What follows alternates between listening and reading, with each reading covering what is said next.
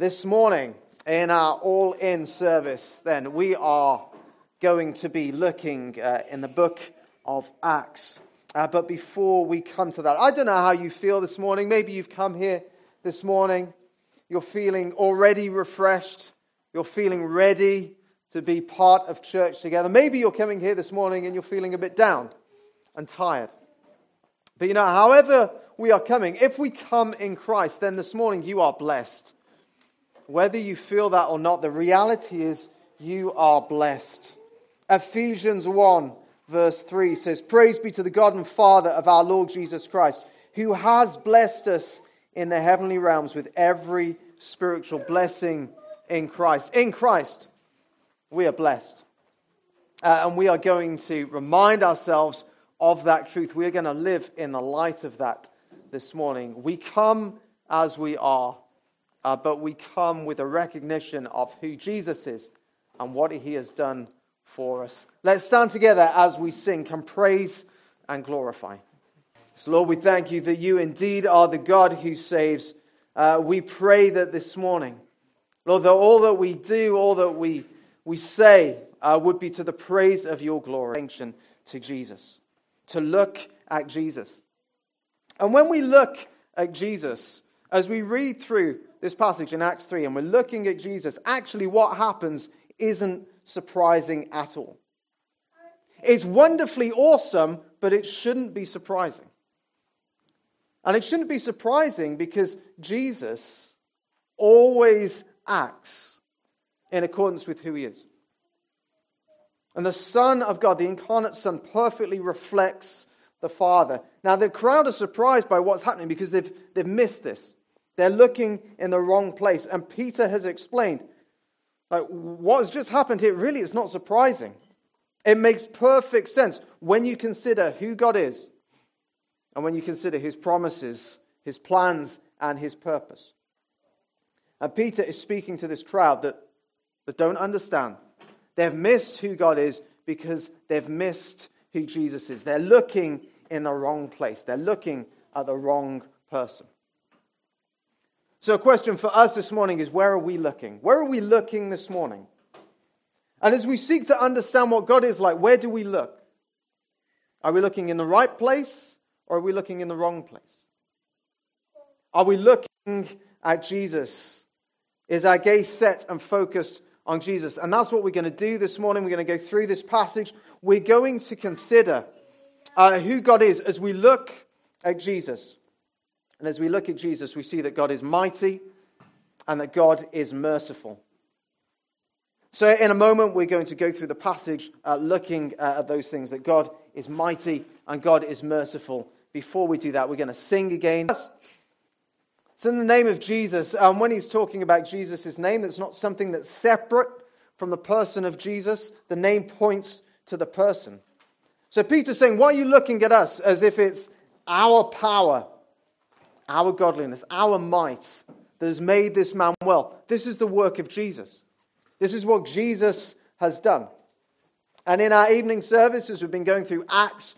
We've been following this theme. One of the themes that we see in the book of Acts is the ongoing work of Jesus through His church by the power of the Holy Spirit.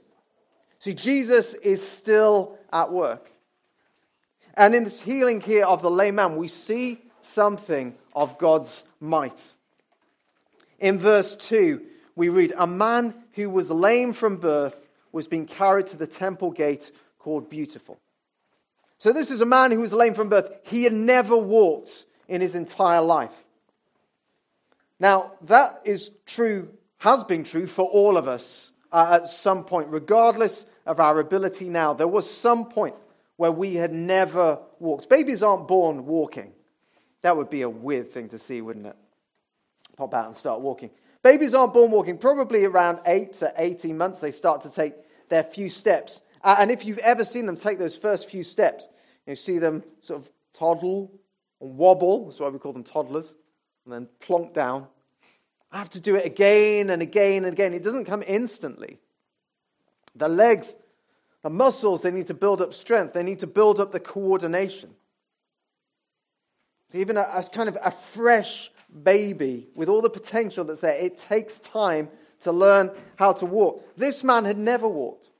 And we're told in chapter 4, verse 22, he was over 40 years old.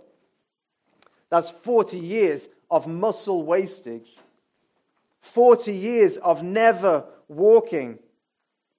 But in verse 6, Peter says to this man, I don't have silver and gold, but what I do have I give you. In the name of Jesus Christ of Nazareth, walk. Then we read, taking him by the right hand, he helped him up, and instantly the man's feet and ankles became strong. And never mind walking, he starts leaping, he's jumping around, he's praising God. In that moment, in that instant, you wouldn't expect that of a baby, let alone a man who has not walked for 40 years. And the present obstacle that was based on past experiences, that was based on past history, it didn't limit God. It didn't hinder the power of Jesus, because God's hands are never tied. God is mighty in power. And God's power towards you, it is not limited by your current situation. It is not limited by your past history. Now we may ask, is God still mightily working today? Yes. That's one of the themes we see in the book of Acts. The ongoing work of Jesus. Jesus continues to work, and he works through his church by the power of the Holy Spirit. Is everyone healed in the same way that this lame man was? Well, our experience will tell us, no, that's not the case. Maybe even our own lives, we've experienced things that seem to be an ongoing illness or suffering. And people come up with various different reasons and explanations for that. Some are better than others. Some are more based on the Bible than others. But at the end of the day, there's much that we don't know. And I think it is better that we are just honest and we say, I don't know. It's good to search for answers. It's good to search the scriptures. But there comes a limit to our understanding, because we are not God. And unless God has specifically revealed something to us, then we really need to say, in certain situations, I don't know. And yet there is something that God has revealed to us and made clear, and we see it in verse 21. Heaven must receive him until the time comes for God to restore everything, just as he promised long ago through his holy prophets. And if you are in Christ, one day, if you are in Christ, you will be completely and perfectly whole and healthy forever. God has revealed that. God has made that clear. There is a day of restoration, and it's not just a day of restoration for these mortal and these frail bodies, but as we read it in verse 21, a day when God restores everything. And maybe that seems a bit difficult to believe at times as we look out at the world and we see the world that is broken, as we look at our own lives and we see our own lives that are broken. But none of this is an obstacle to God. God's hands are not tied. He is mighty in power. So God is the one who creates, and he creates leaping out of lameness. He brings beauty out of ashes. He causes light to shine in the darkness, and he gives life to the dead. And so even now in Christ, we read verse 19, there are times of refreshment. And one day, there will be that day where he restores everything. God's hands are not tied. He is mighty in power. And so this morning, or maybe this week, or later this month, or this year, if you find yourself thinking, my situation is hopeless. I am hopeless. Nothing is going to change. In those moments, ask yourself, well, at this point, where am I looking? What am I looking at? And then we need to look at Jesus. Look at the one who perfectly displays who God is. Look at Jesus. Now, and we see that our present circumstances, our past history, They don't hinder the work of God. As we look at Jesus and we see that God is mighty in power and he is powerful to save. Let's pray.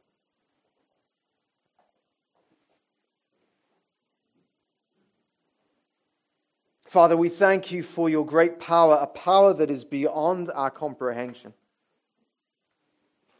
Lord, that one day there will be the restoration of all things. And Lord, we confess often as we look at life, as we look even at our own lives, we struggle to see how that could be the case. And yet we thank you, Lord, that as we look at Jesus, as you call us to look at him, Lord, we see your power on display. Lord, please turn our eyes, fix our eyes on Christ.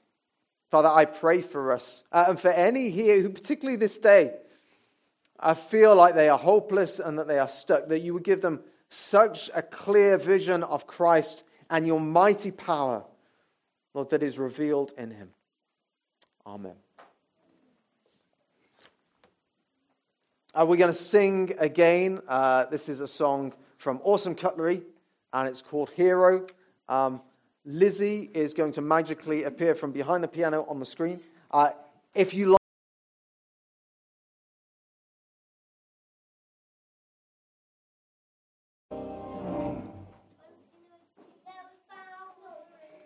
okay. Do you have your Bibles open again to Acts chapter 3? So we've considered how God is mighty. We're also going to consider how God is merciful. So the book of Acts, it recounts the continued work of Jesus working through his church by the power of the Spirit. Jesus is still working. Jesus is still reaching out. And that may come as something of a surprise when we consider the people that Peter is talking to. Have a look down at verse 14.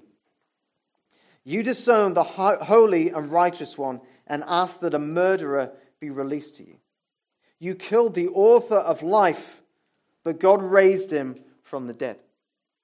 So he's speaking to this crowd that chose a murderer instead of Jesus.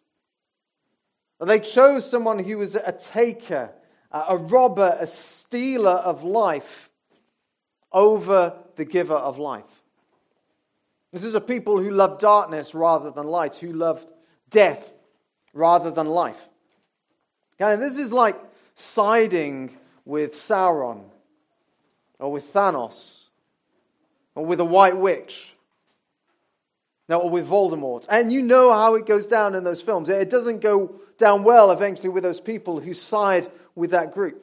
And in many ways you would expect this reading, if it was following the lines of Hollywood blockbusters, it would go, the message is, you killed him, God raised him, and now you are going to pay.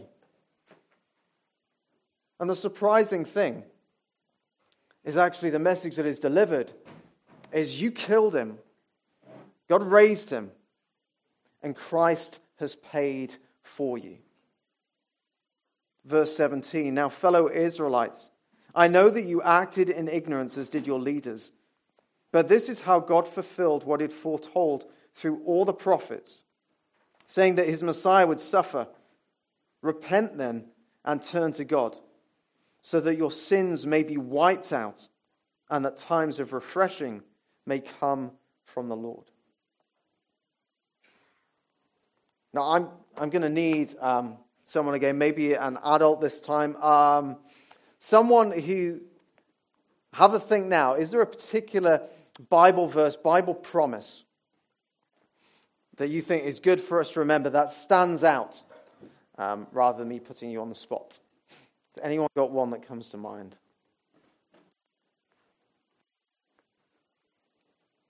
I'm going to pick on someone. I'm going to pick on Yvonne.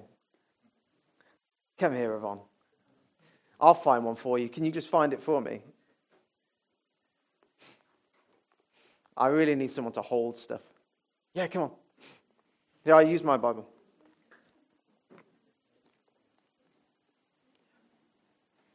It's hard, isn't it, when you try and think of one on the spot? If you...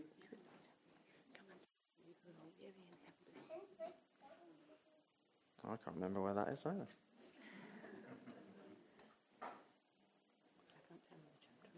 No, they can. Problem is, it's in a... Yeah, it is, yeah. Let's go for John 3:16. Problem is, it's a different Bible to the one I'm used to. I'm used to finding what is on the page. Right. If you stand here, could you... John 3:16. What does John 3:16 say? For God so loved the world that he gave one and only Son, that whoever believes in him shall not perish, but have eternal life. That's a promise of God. If you keep it there. Now, don't do this at home with books.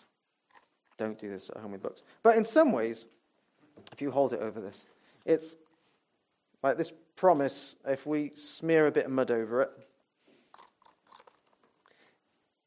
Now, this rejection of the author of life, this rejection of God, the rejection of the promises of God, it's a bit like this. In which case, like now, I mean, this is despising, if you tilt that up, it's despising God's promises. It's ruined the book. Now, don't do this at home. Don't do this with your Bible or with your parents' Bible.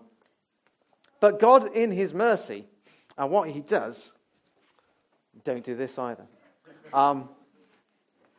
Is this washing away? Let me just try it.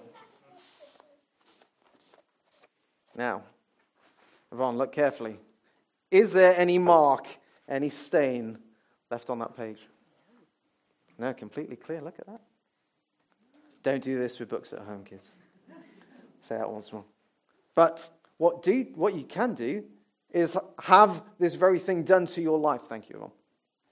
And that's when it talks about here of sins being wiped out. It's this same imagery of this washing, and this washing that completely washes without leaving a trace. I mean, this page is not ruined at all. Now, you might expect it to be. Just have a little look. Is that fine, isn't it? Absolutely fine. As though nothing had happened to it. And that is the power of Christ. If you want to know how I did that, I'll talk to you later. But yeah, have a look down at verse 19. Your sins may be wiped out. And the word there is that washed away completely without a trace. And so it was as though nothing ever happened. And that God can wash away all our sin completely. I mean, that speaks of his might. But that God would wash away all of our sin without a trace, that speaks of his mercy. Verse 19, repent then and turn to God, that your sins may be wiped out. This call to repent means a turn to God. We are to turn to God, because it's not God who needs to do the turning here. It's not the God who needs to repent. A change doesn't need to occur in God. When God shows mercy, he isn't doing something surprising. God is not doing something surprising when he shows mercy. Now, it is wonderfully awesome. It is unfathomably glorious. But it isn't surprising, because that's who God is. God is rich in mercy. And if we saw clearly, in all its fullness, if we could clearly see the heart of God, the cross would not come as a surprise. The cross is not an exceptional act on God's behalf. As though at one moment he worked up within himself enough mercy for the sacrifice of Christ on the cross. But the rest of the time, he is resentful. It's not an exceptional act in that sense of it is contrary to who God normally is. Now, as Peter goes on to show in verses 17 and following, the cross, it echoes across the whole of Scripture. It's not an exceptional act on God's behalf. It is the glorious outworking of who he is. God who is rich in mercy. And yes, God is also just, and we read, don't we, in verse 23, that those who do not listen, those who ultimately reject Christ, now who take that siding with evil and with darkness, will ultimately be cut off. But I think it's the mercy of God that we really struggle to believe. That's where we have the problem. And just remember who Peter is speaking to here. Now, this last week, there was a couple that celebrated a record-breaking lottery win. It was £184 million. Now, more money than I think any of us could imagine, like what we're going to do with that. If you had that much money, you'd maybe start to give it away. But that amount of money is just poverty compared to the riches of God, the riches of God's mercy, His mercy and grace that we're told He lavishes upon us. God is one who is rich in mercy. And the crowd that Peter is speaking to here is that crowd that had rejected Jesus, that had chose a murderer over the giver of life. They killed the author of life. And yet this message in Acts, you killed him. God raised him. And Christ has paid for you. Verse 26, when God raised up His servant, He sent him first to you to bless you by turning each of you from your wicked ways. And that's true for all of us. And through our rejection of Christ, God was working our redemption so that we might receive Him. And God pours out mercy and grace on our lives in order that we might receive even more grace from the one who gives life. The cross is not a surprising act. It's the overflow of who God is. The cross is what happens when the heart of God meets with sinners. God is rich in mercy. And so verse 19, we're told to repent and to turn to God. The change that needs to occur is in us. It's not a change that needs to occur in God. You do not need to try and convince God to love you. And God's trying to convince you. He convinces you through Christ how much He loves you. And so in those times where you think, God must be done with me. I'm done with myself.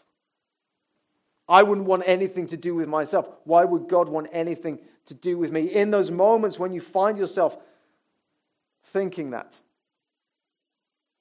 now where are you looking? And it is right, we need to look at our own sin. We don't cover it up. We don't pretend that it's not there. We need to confess, but then we need to look to Jesus. We need to look to Jesus. And it's not just a quick glance, but it is a deep and a sustained gaze as we look, as we see who God is, the God who is rich in mercy, as we look fully at the heart of God as revealed in the cross of Christ. Now, our sins indeed are many, but no matter how big and how many they are, His mercy is always more. God is rich in mercy. So where are you going to look? You're going to look to Christ. You're going to see that and set your gaze and set your focus on Him. Well, let's do that now. We're going to pray. Just take a moment to reflect. There was a Scottish preacher, a guy called Robert Murray McCheyne, and he helpfully summarized it like this. He said, for every look that you take at yourself, take 10 good looks at Christ. And just take a moment as we look at our own lives, take a moment to reflect. And then we're going to pray, and we're going to sing. And in doing so, we're going to take deep looks at Christ. Let's just have a moment of reflection.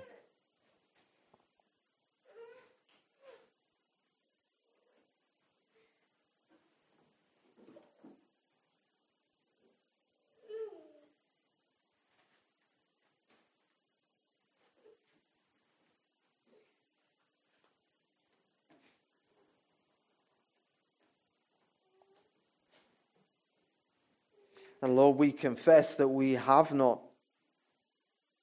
reflected you rightly. We have not loved you as we ought. We have not loved one another. Lord, and we have brought harm to others and to ourselves.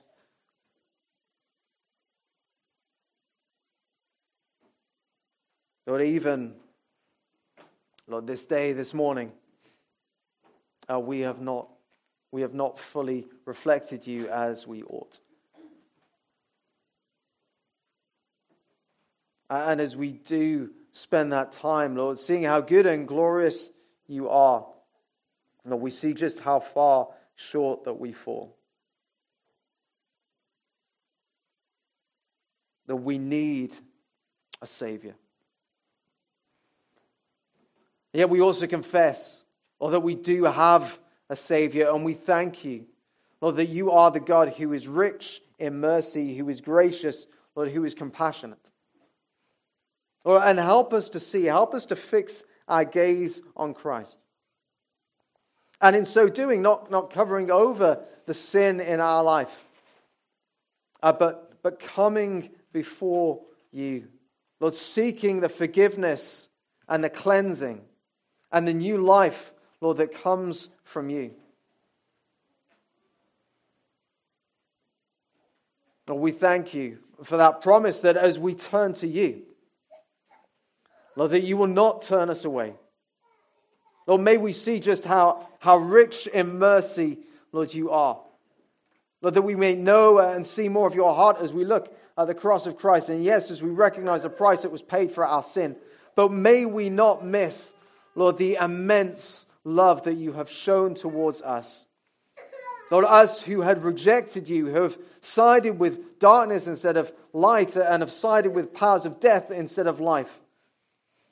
Lord, may we see, may we know, Lord, your great and your deep, Lord, in your abounding mercy that you have lavishly poured upon us in Christ. Amen. Let's continue to set our gaze and to set our focus on God's mercy as we sing together. His mercy is more.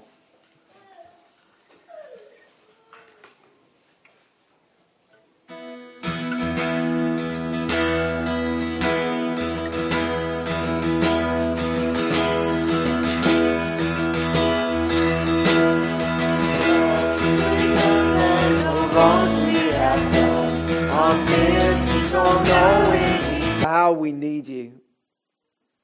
And yet we thank you that you are not a God who is distant, who is far from us. Lord, as we bring before you our needs, our personal needs, Lord, our needs in the church, in our community around us, Lord, needs in this world. One day, I think about the church and praying for the work that's there. Lord, we pray that you would strengthen them. Lord, that they would know more deeply of your might and your mercy. Lord, we thank you for the work that they have been doing in helping and supporting those fleeing from the Ukraine. Lord, and with that threat that people in Moldova can really feel that they might be next. Lord, we pray that you would strengthen your church. Lord, in accordance with your great might, and that they may continue, Lord, to show your mercy as they have been to others. Lord, and we pray for the work of the gospel to spread in that part of the world. Lord, that indeed people will turn their eyes and they will fix their eyes and their gaze on Jesus, and they would see you for who you are. Lord, to be freed from this lie, the lie of the enemy, that you are the God who is oppressive, you are the God who is distant. And that they would see you as the God who so loved the world that you gave your only Son.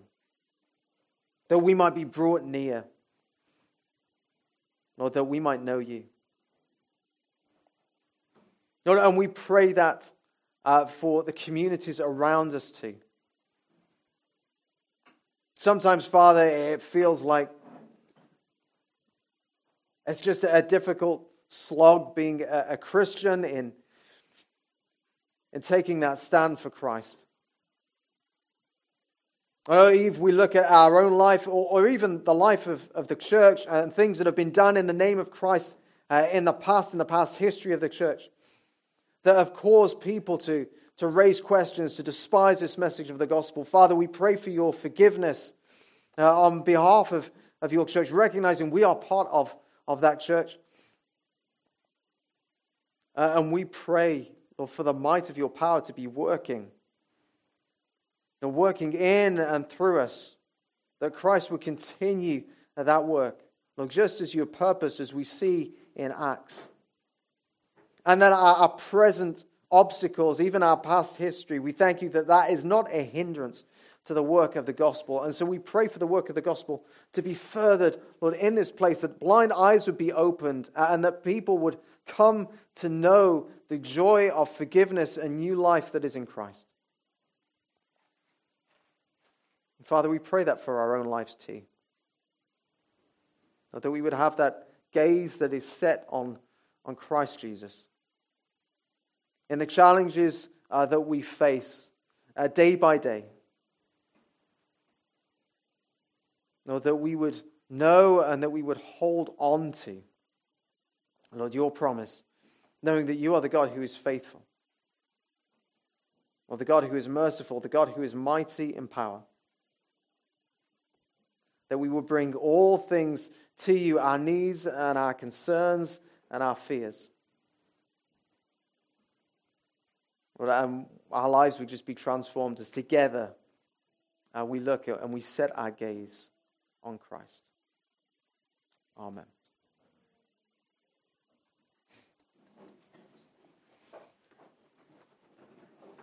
I'm going to get you to stand again in a second to sing our final song. But our God is mighty in power. He is merciful beyond what we can comprehend. Now, do we believe that? Do we see that this morning? No, we struggle. There are those here this morning now who struggle to see that, who struggle to fully believe that. You know, you believe it, but you don't quite see it in all its fullness. And I know that because I'm one of them.